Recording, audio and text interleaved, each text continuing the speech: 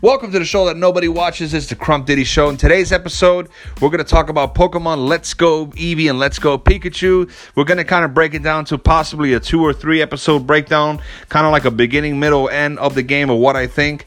Today's episode is obviously going to be about Let's Go Eevee, primarily because that's the game that's the copy specifically that I picked up at GameStop, which they gave me a badass poster, by the way, to go along with it because I pre-ordered it. Anyways, so yeah, I picked up Let's Go Eevee because I figured a lot of people were going to pick up Let's Go Pikachu. Like always, I try to be an outcast, a fucking rebel, and whatever, as cringy as that sounds.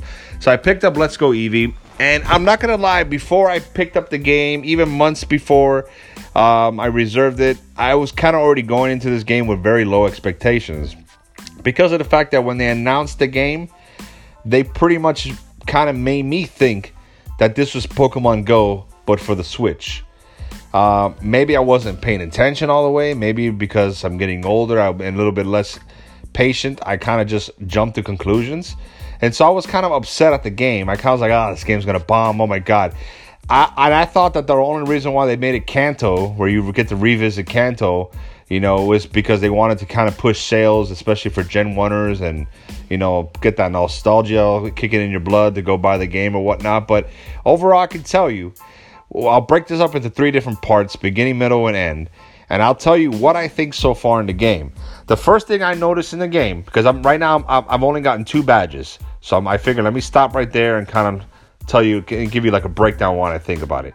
I can tell you that one of the first things that I noticed about the game that I fell in love with is the fact that they give you more space to name your character with a longer name. I've always wanted to put Crump Diddy as my player name in Pokemon games many times before, but you can only fit like 6 or 7 characters, so it wasn't possible. So I like the fact that they gave you a longer character amount for your name, so you can pick a longer name if you want.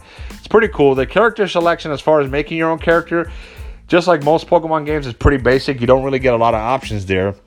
You really all you choose basically that's different is the gender and the skin tone. That's it. Otherwise, it's the same thing. Oh yeah, and hair color. So it's, I guess, for a Pokemon game, that's a lot of options compared to before. But compared to most games that allow you to create your own character, it's kind of cringy at that point. But I could tell you overall, the game itself looks beautiful for a Pokemon game. I mean, remember, consider the fact that for a Pokemon game, it's the best looking one. Naturally, of course, it's on the Switch, so it has more resources. Fucking game is great. Frame rate does not drop like how it does, in my opinion, on the handheld games. Fucking game looks beautiful. I love the 3D environment. I love how there's a lot of Pokemon in real size.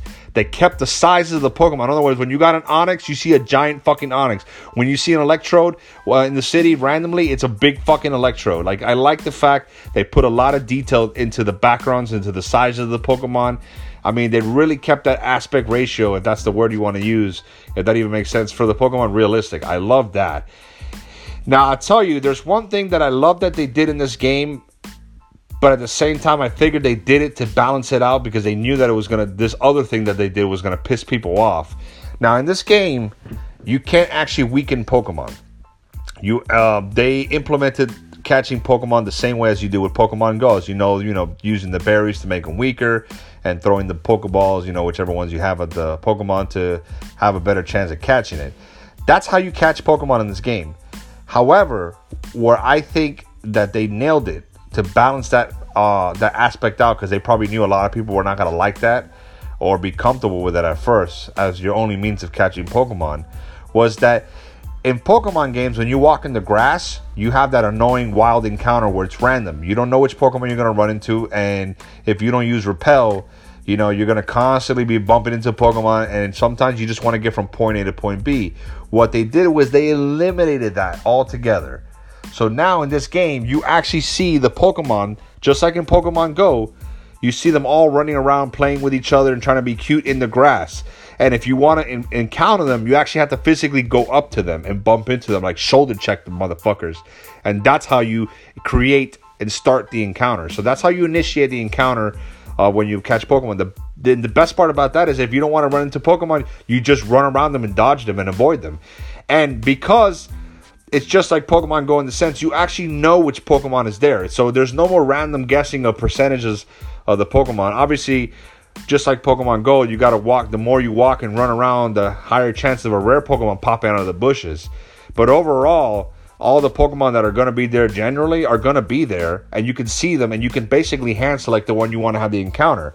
And what I liked that they did was that certain Pokemon are bigger than your average size Pokemon. Like, for example, I bumped into a Kakuna that had this orange glossy shit around him, which indicated that he's bigger than your average Kakuna. And then obviously there's ones with these blue things around them, which means they're smaller than your average Pokemon of that same stature. So I like that they kind of indicate that not only the Pokemon that are there, but also if there's anything special about them, you can see it right there emanating around the Pokemon, like kind of like I don't know, like just kind of flashing around it. So I like that. I think that made up for it. Now, with trainers, you actually, yes, you do get to battle trainers and gym leaders the way you normally do with other Pokemon games. You battle them with your own. You select the attacks. Once they level up and they learn new moves, you got to erase old ones. They still got TMs in there. They kept that aspect of battling trainers the same. So I think so far right now, the game is pretty impressive. Just with that small portion of the game I played so far. Like I said, I love the way the game looks. It runs very smooth. I like the attention to detail that they put into the game, as far as with the Pokemons running around and everything, and them actually being their real sizes. It's pretty badass. And the other thing I noticed in this game is you not only have Eevee or Pikachu, whichever, depending on the version you picked, that Pokemon always out of the Pokeball on top of your head, but you can have an additional Pokemon from your party following you and running around. So it's pretty badass. And the Pokemon actually interact with the environment. So as you're running around, if there's like secret shit hiding in the bushes, or there's like something that like going on, like a fountain or something crazy going on that's for fun, the Pokemon will take notice of that and let you know. They'll actually run up to letting you know they want to play, letting you know they found something in the bushes. And of course, it has this whole Tamagotchi and Nintendogs feel to it, because they actually encourage you to pet your Eevee or Pikachu and play with it and feed it. You can dress it up with clothing. So that part is pretty cool, I guess, if you give a shit about that. But I'm not gonna lie, I was pretty iffy about the game.